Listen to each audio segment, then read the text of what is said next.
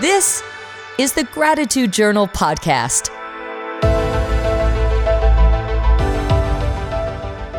I would like to welcome you back into the Gratitude Journal podcast. Matthew here on what is becoming a very sunny day. I know I always seem to start things off by talking about the weather, but you have to understand, if you live in the north, you live by any glimmer of weather hope that you can get between the months of, say, November and March or April. And some people would say, well, heck, isn't opening day in April? It is. In fact, this year it's earlier. Our team actually opens March the 26th. I refer to our team as those who follow the Cleveland Indians, as I do. So the Indians actually open at home on March 26th. And there probably couldn't be a more absurd time or an absurd place to have opening day than in Cleveland, Ohio on March 26th. So I think that they're taking, Major League Baseball that is taking their chances on having northern teams have opening day in the north prior to April. But today, we've had sunshine. It's been pretty nice. I actually walked down to the bottom of the hill, which I sometimes do once a week or so, usually on Wednesdays or Thursdays.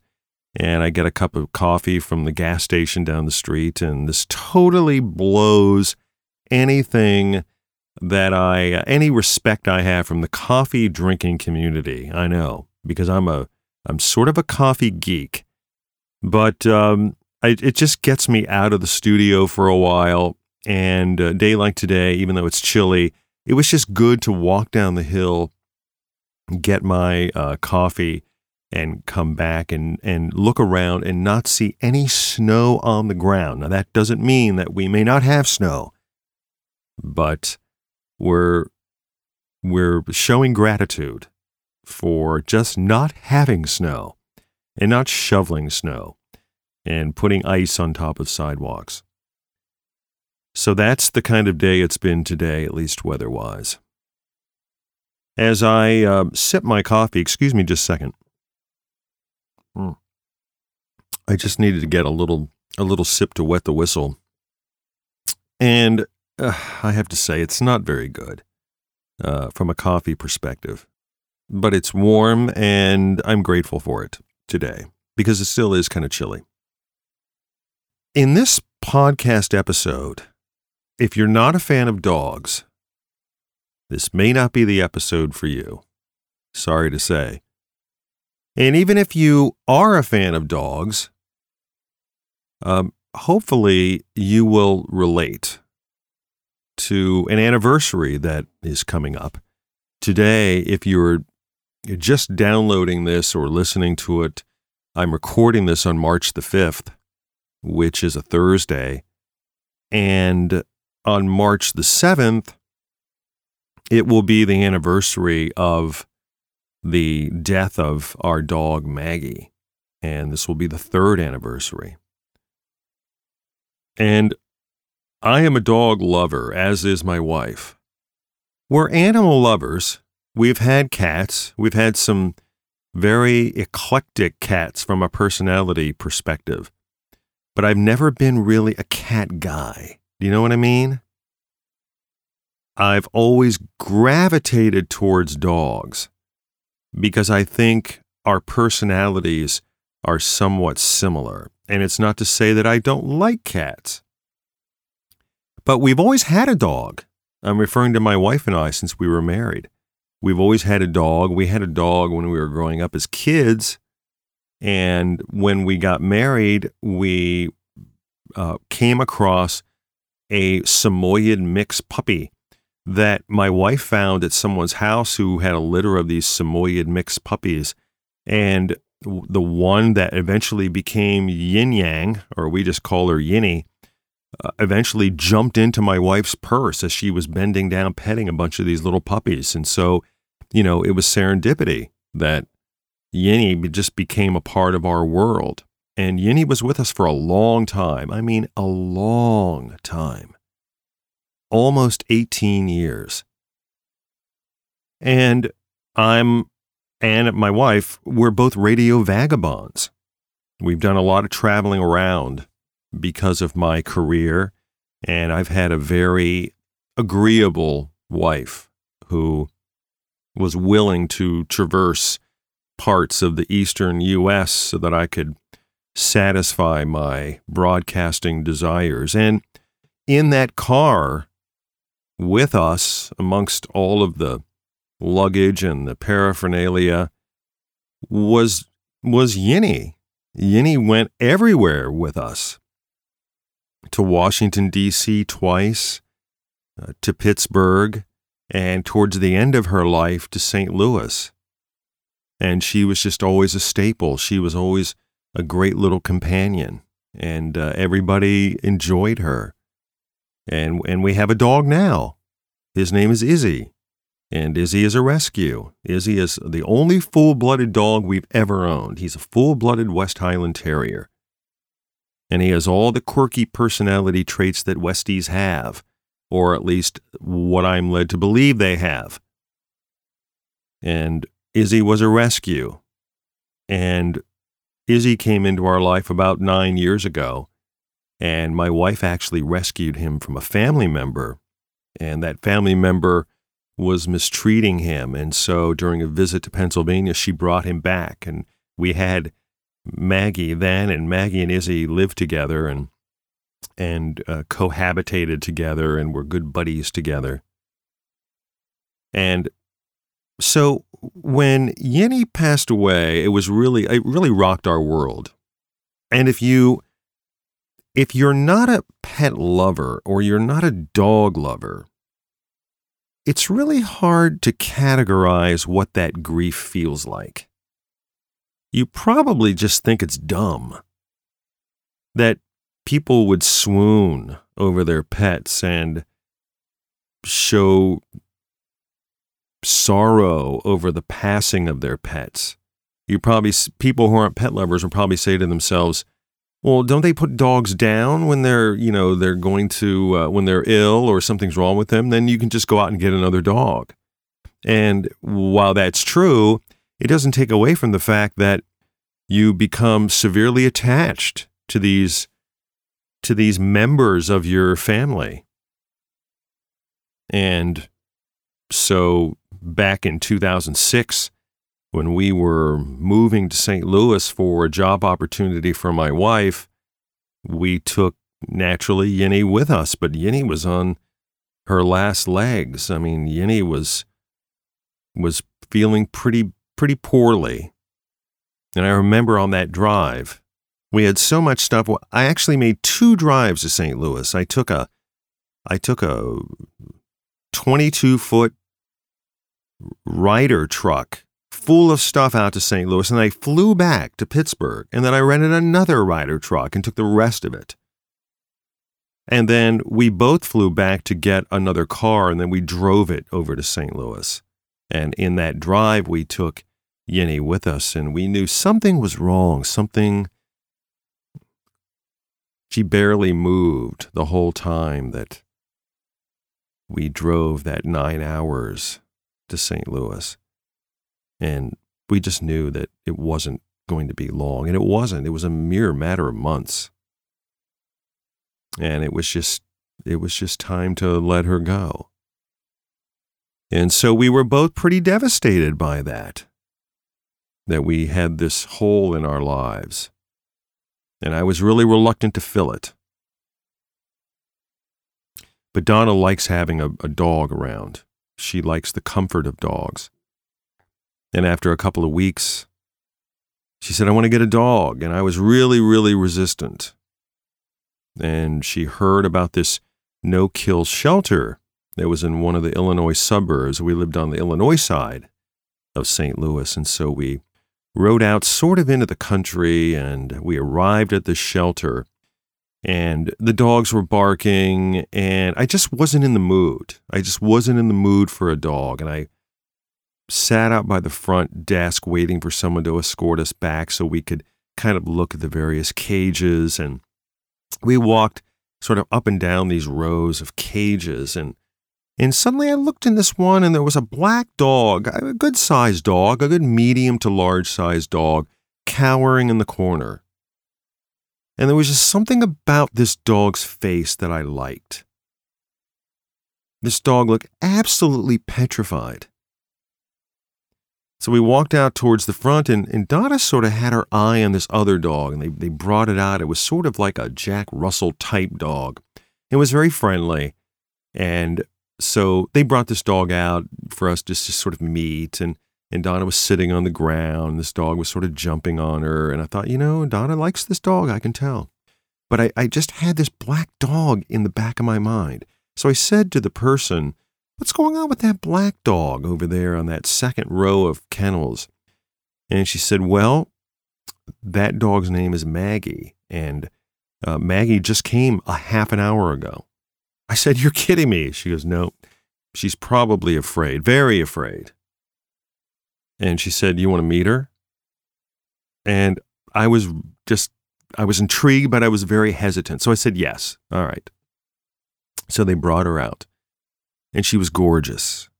She had these, I have never even seen it on a dog before. She had these she was black, but she had these kind of silver patch markings on one side of her back leg, and also kind of stained the top of her front left leg. I mean, it was just, they were beautiful but odd markings on a dog. I've never seen them just like on one side like that. She came out and she just sat next to my leg. She just sat there. She was shaking. So I was trying to pet her, and she kept getting closer to my leg, like nudging up against it. And she was anxiety-filled, and she was full of fear. She didn't know what this place was. All these dogs barking. But I wasn't ready to commit. And Donna really liked her too. They took the Jack Russell type dog back, and Donna was kind of cozying up to this dog. And Donna said, "I like this dog." And the person there said, "Well, Maggie's previous owner was actually a salesperson who traveled a lot and was going through a divorce and didn't have time for a dog, and basically drove Maggie in his car, put it in park, let the car running, walked into the shelter and explained the situation and said, I would like to drop this dog off and give this dog a home. I don't want to take this dog back home with me." And so that's what happened. So really, 45 minutes later, we arrived. But I couldn't make my decision, so we went home. And Donna kept saying, "You know what, I want to give that dog a home." And I said, I'm just not ready. And to make a long story short, of course, as is mostly the case, Donna won. So later that evening, we drove back out to the no-kill shelter, and we agreed to take Maggie home. And for 2 weeks, this dog would have nothing to do with me. I mean, absolutely nothing. When you walked into the side of our house, you were greeted really by the end of a wall. And on one side of that wall was the kitchen, and the other side was the dining room. And so when I would come in, and Maggie would be in the house, just sitting on her back legs, just watching everything, taking everything into account, she would see me, and then she would move to the other side of the wall so she didn't see me. And then I would move to the other side of the wall to see her, and she would look at me, and we'd play this game back and forth. I would call her, she would never move. And so I was explaining this to Pat and Kathy, our next door neighbors, and I said to Pat, they're also dog lovers. I said, this Maggie, she just won't have anything to do with me. And Pat said, "Come here a minute." We walked over to our house, and he went in and he said, "You got to get down on her level." So he walked over to her, and he got on the floor and laid on his side. And Maggie came running over, and they were playing around together. He said, "Now you got to do this. You got to get down on her level so she knows that, you're not intimidating." And so finally I did that, and then finally she decided to warm up. And that's what started this wonderful 11-year relationship with this dog, who followed me everywhere. Donna had gone away to visit her mom, who was sick. And one night I went to bed, and I woke up in the middle of the night, and Maggie had jumped on the bed with me. And it was a first. We never let animals in our beds. It's just never something that we do. But I felt like I couldn't tell her to get out of bed, you know? I just felt like we had established this bond, this little bit of an introductory bond.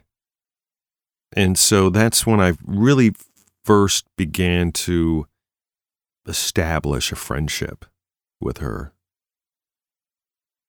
My studio was down in the basement, as is this studio, where I work during the day. And Maggie would follow me down to the studio, and she would lay in the doorway of the studio. And she would just lay there until I decided to go upstairs to get something, and then she would follow me back upstairs. And then if I went upstairs to grab a bowl of cereal and sat down, well, she would lay down by the table. And I would say to Donna, boy, this dog is really warmed up to me.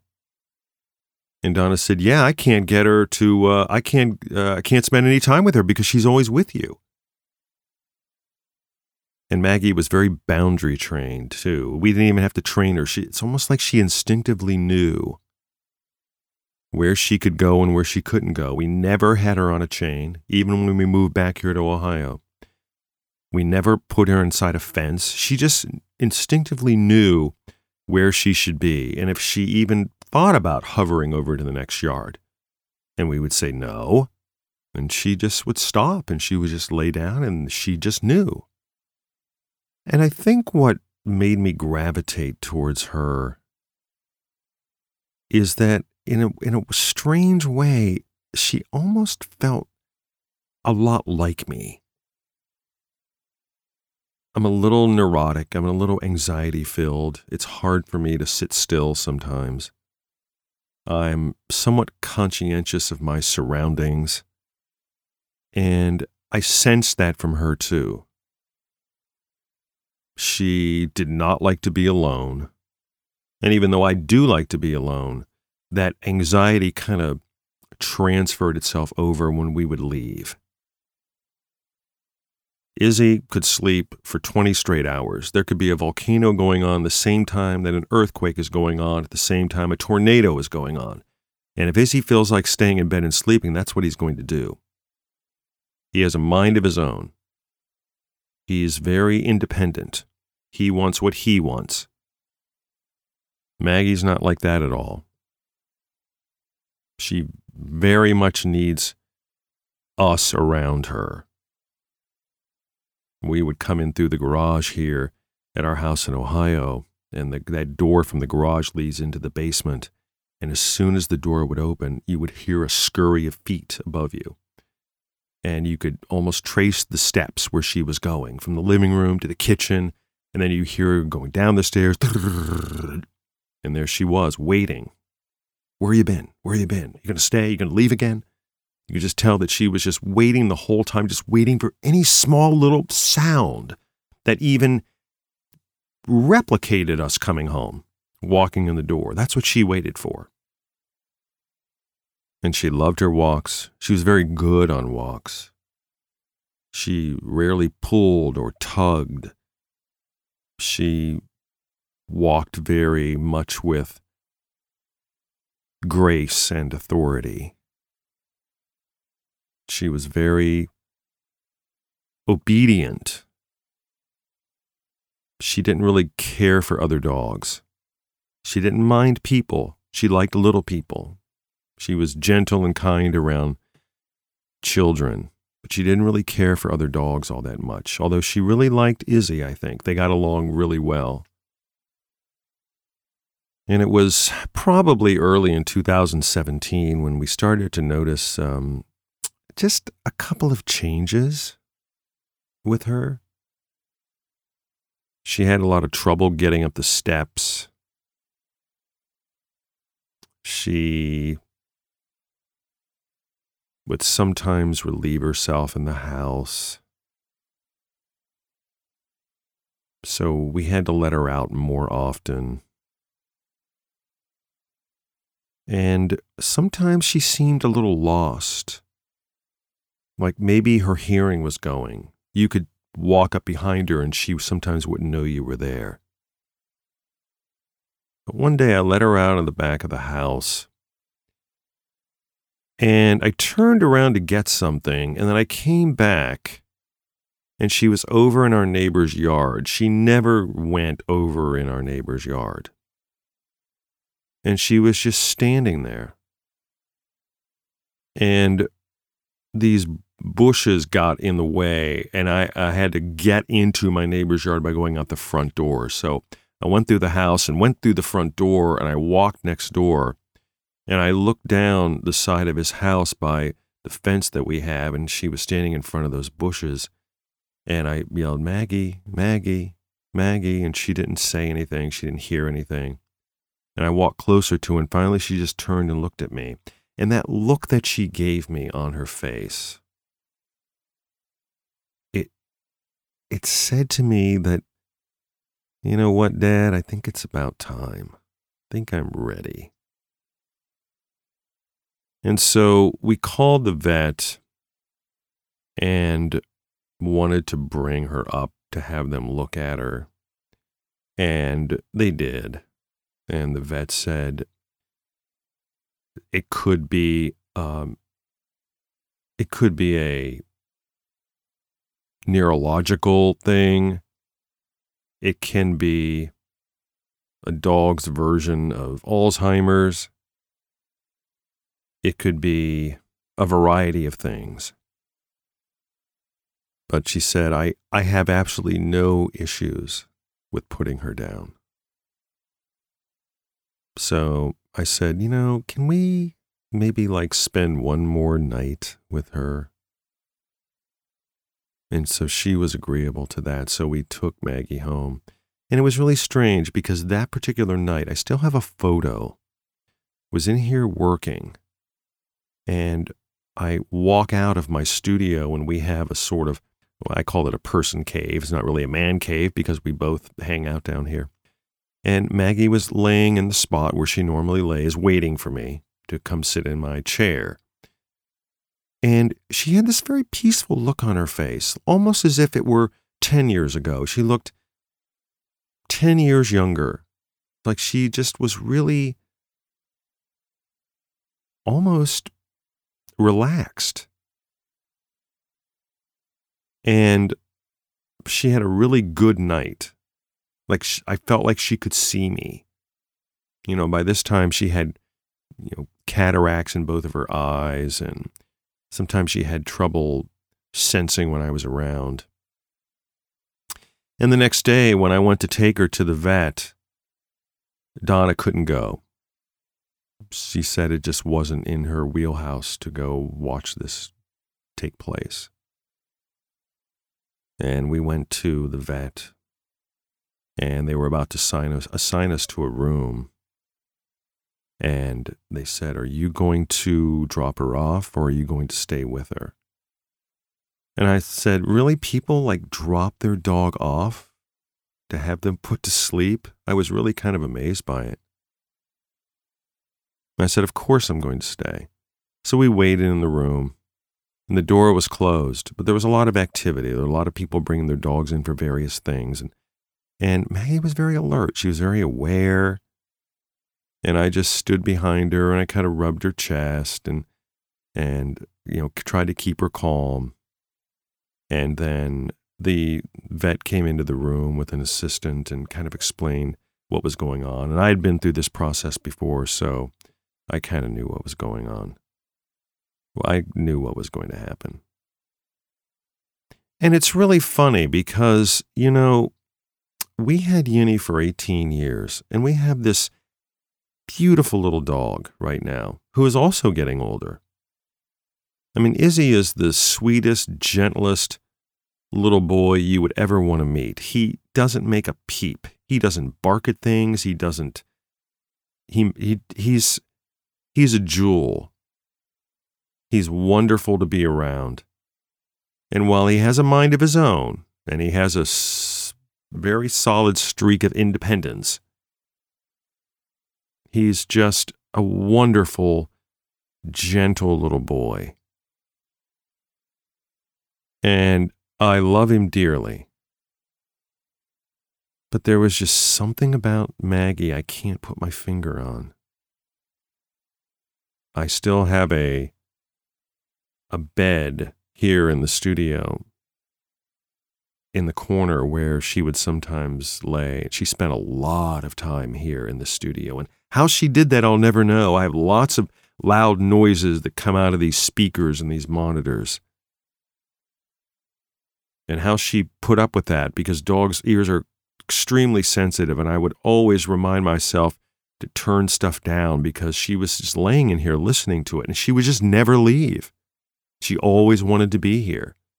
In fact, after she died, there was actually a mark on the carpet where years of her laying in that same spot. And really, it took me several sessions of vacuuming to make sure that all the black hair was out of the studio carpet. I have pictures that Donna's taken of me trying to record, standing in front of a microphone recording, and she would be laying in her spot, and I didn't want to disturb her, so I would sort of straddle her, while I was recording, and sometimes the challenges that presented. But that was just her way. That was just her spot. So it was at 3 o'clock on March the 7th, 2017, that we said goodbye to her. And I can honestly say, I don't think there's a day that's gone by that I haven't thought about that dog in some way, shape, or form. And I know that must sound silly to the non-dog lover. And I'm just so grateful that I have these times with these animals and all their personalities and all of the comfort that they've given us over the years, all of the companionship that they've given us. I'm not grateful for the vet bills. I'm not grateful for cleaning up dog vomit or getting them through all these little procedures that they have to have, sometimes larger procedures than you financially plan for. But I'm grateful that they can just be so joyful to be around and just to have them there. I hope if there is a next life, certainly that I'll get a chance to meet up with her again and hopefully understand a little more about their behaviors, because I think a dog's behavior is fascinating. And I'm really grateful for just being able to get a lesson from them in unconditional love. I can't say that I've always put that into practice as much as I should or as much as I can. But their patience in sitting there for 8 or 9 hours waiting for you to come home, and their sense of seeming to know that you're not having a very good day. The way Maggie would cozy up to me and knock up against my leg if I were crying or upset about something. They're behaviors that I'm just so intrigued by. And I can understand why there are some people who say, I have better friendships with animals than I do humans, because of that unconditional love. something that we don't see very often in humans. The day that I brought her to the vet on March the 7th, the person at the front desk had this little piece of paper, it was a piece of purple paper, and they took her right paw and they dipped it in ink, like an ink pad, and they pressed it down on this little piece of purple paper, and they gave it to me. And I have it here in my studio. And some days when I'm walking out of the studio for whatever, and I'll kind of glance up to the left and I'll see it. And it'll just be one of many times that I've thought about this dog and how grateful that I am that she was in our lives. So pet a dog, hug a dog. Dogs are our gift. The Gratitude Journal podcast is now available on Apple Podcasts, as well as on iHeart and on Spotify. And hopefully there might be a small website connected to the Gratitude Journal podcast. We'll see how that goes. But thank you for tuning in, downloading, streaming, whatever the vernacular you use. Thanks for being a part again of the Gratitude Journal podcast.